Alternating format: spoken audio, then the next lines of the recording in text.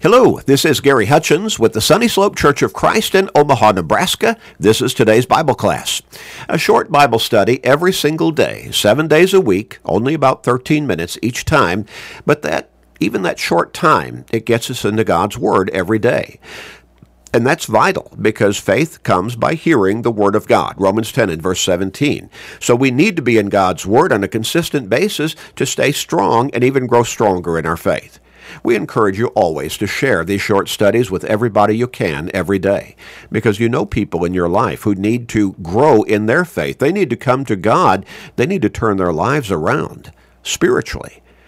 Share through Facebook friends, text messages, other technological means with your family members, friends, work associates, neighbors, with literally everybody you can.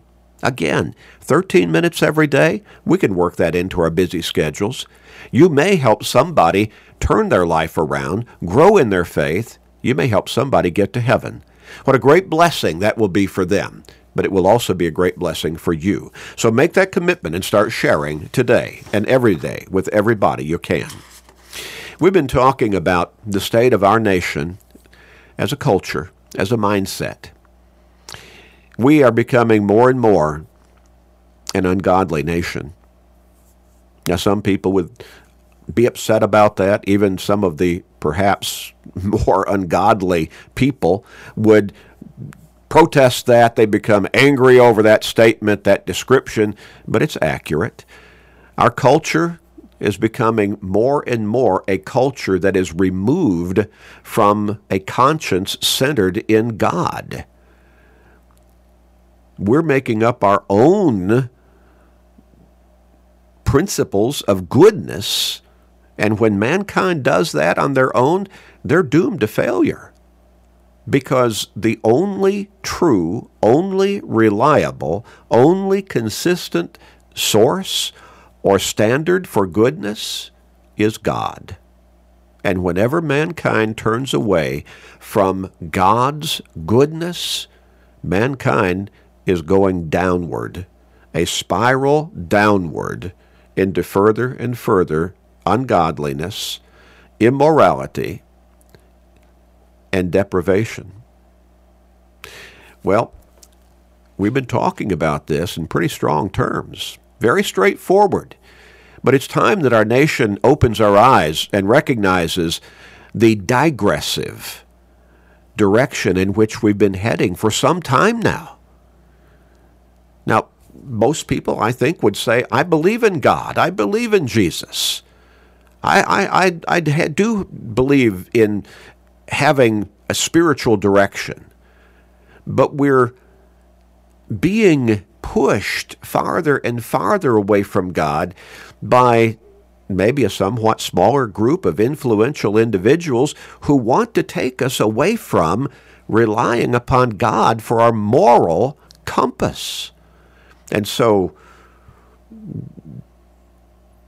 teachers can no longer lead a classroom in prayers in public schools.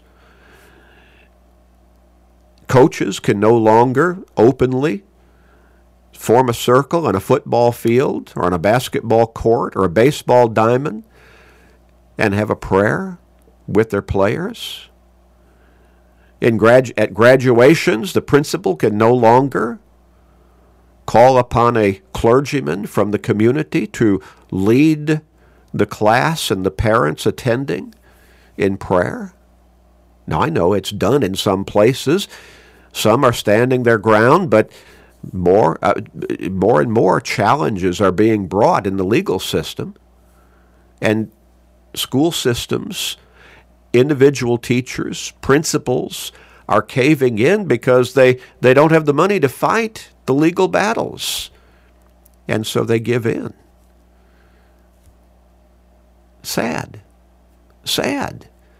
that the people who are trying to push us away from God and godliness are winning the battles because we simply concede, because we don't want to fight the battle ourselves, or we feel like we don't have the means to be able to do that effectively.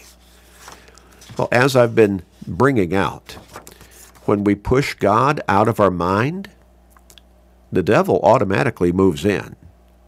Our mind is not a vacuum.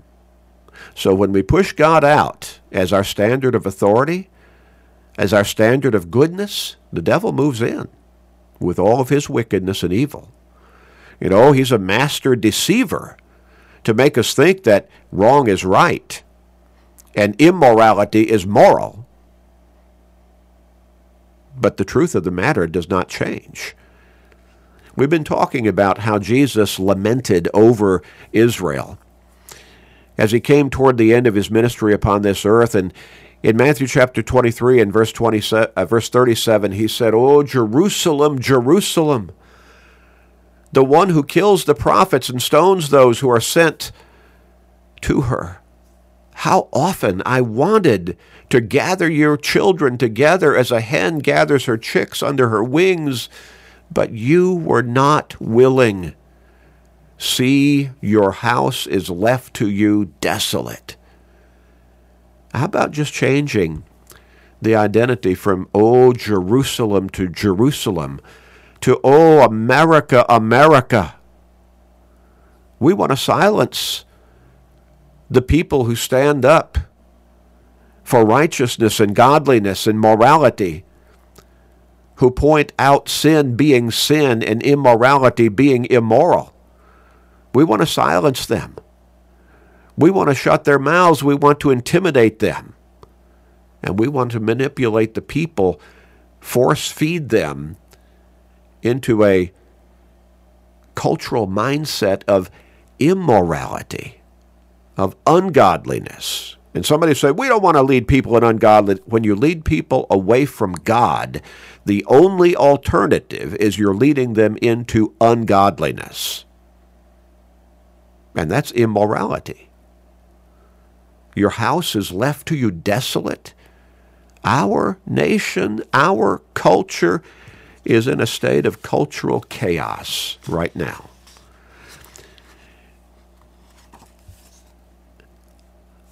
Again, our mind is not a vacuum.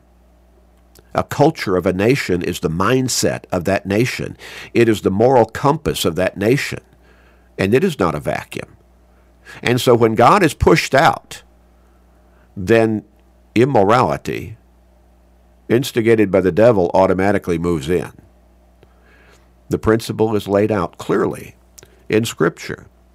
In Matthew chapter 12, and let's look at verses 43 and 45. Matthew chapter 12, verses 43 and 45. When an unclean spirit goes out of a man, he goes through dry places seeking rest and finds none. Then he says, "I will return to my house from which I came." In other words, to that person's life. And when he comes, he finds it empty, swept, and put in order. Well, some might say, wasn't that a good thing? Nothing replaced the evil influence when it was pushed out.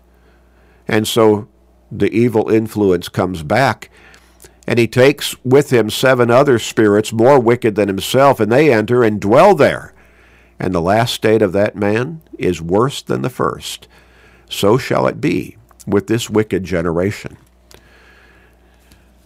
We think we can live without God? Sadly mistaken. Self-absorbed.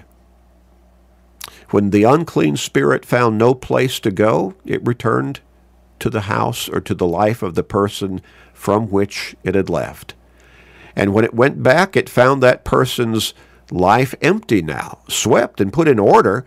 Outward appearance looked good, but that person did not put God back into the place where the evil influence had been and had been then pushed out.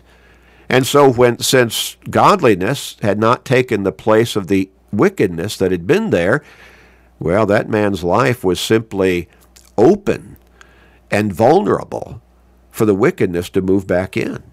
And it did, and not only what had been there, but worse than the beginning. And the last state of that man was worse than the first. The reason for the ultimate tragic result? When the man was rid of the unclean spirit, his life appeared in order, but it was empty. He did not fill the emptiness with godliness.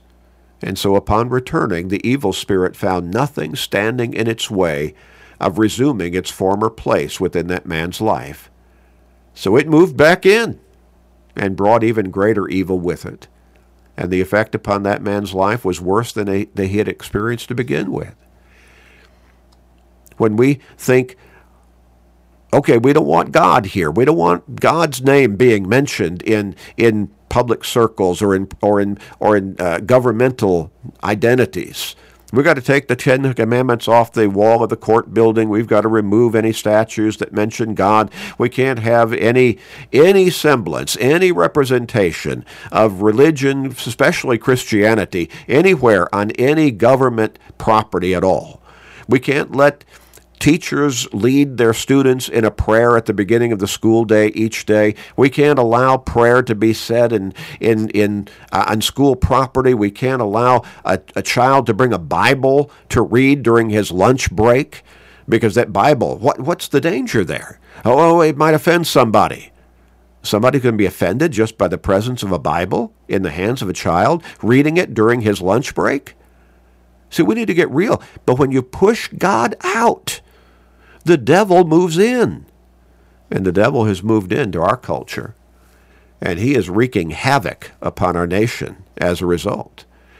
Jesus' account of this man, his life, should stimulate us to do some serious soul searching as to the state not only of our own personal lives, but the state of our nation, the state of our culture. The concluding statement of our Lord, so shall it also be with this wicked generation. He's not just talking about individual people. He's talking about the result of individual people becoming more and more ungodly because they've pushed God out of their mindset. That reflects upon how the nation goes and becomes. Jesus came to call the people of Israel to come to him as their Savior in repentance, seeking forgiveness and salvation. But as a nation, they rejected him, and they instigated his crucifixion.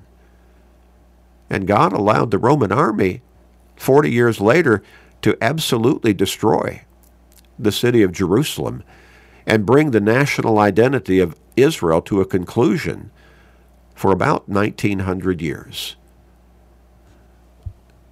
Arrogant short-sightedness of our culture in pushing for acceptance of one wicked lifestyle after another, and thereby striving to silence the influence of God's Word upon our nation, upon our mindset, has already borne tragic consequences.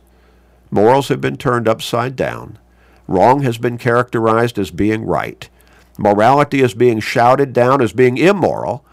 Evil, wickedness, violence abound all around us on a continual basis, and the movers and shakers of our present culture make excuses for it and largely call for its acceptance. Our nation is in a state of moral, spiritual, cultural chaos because the devil has moved in as a result of our pushing God out. We need to wake up and come to our senses and reverse course. Let's pray. Father, help us to see the truth of the matter. Help us to see that we need to turn to you individually and as a people. Help us, Father, to come to our senses and repent. We pray, Father. Please forgive us. Gracious Father, in Jesus' name we pray. Amen.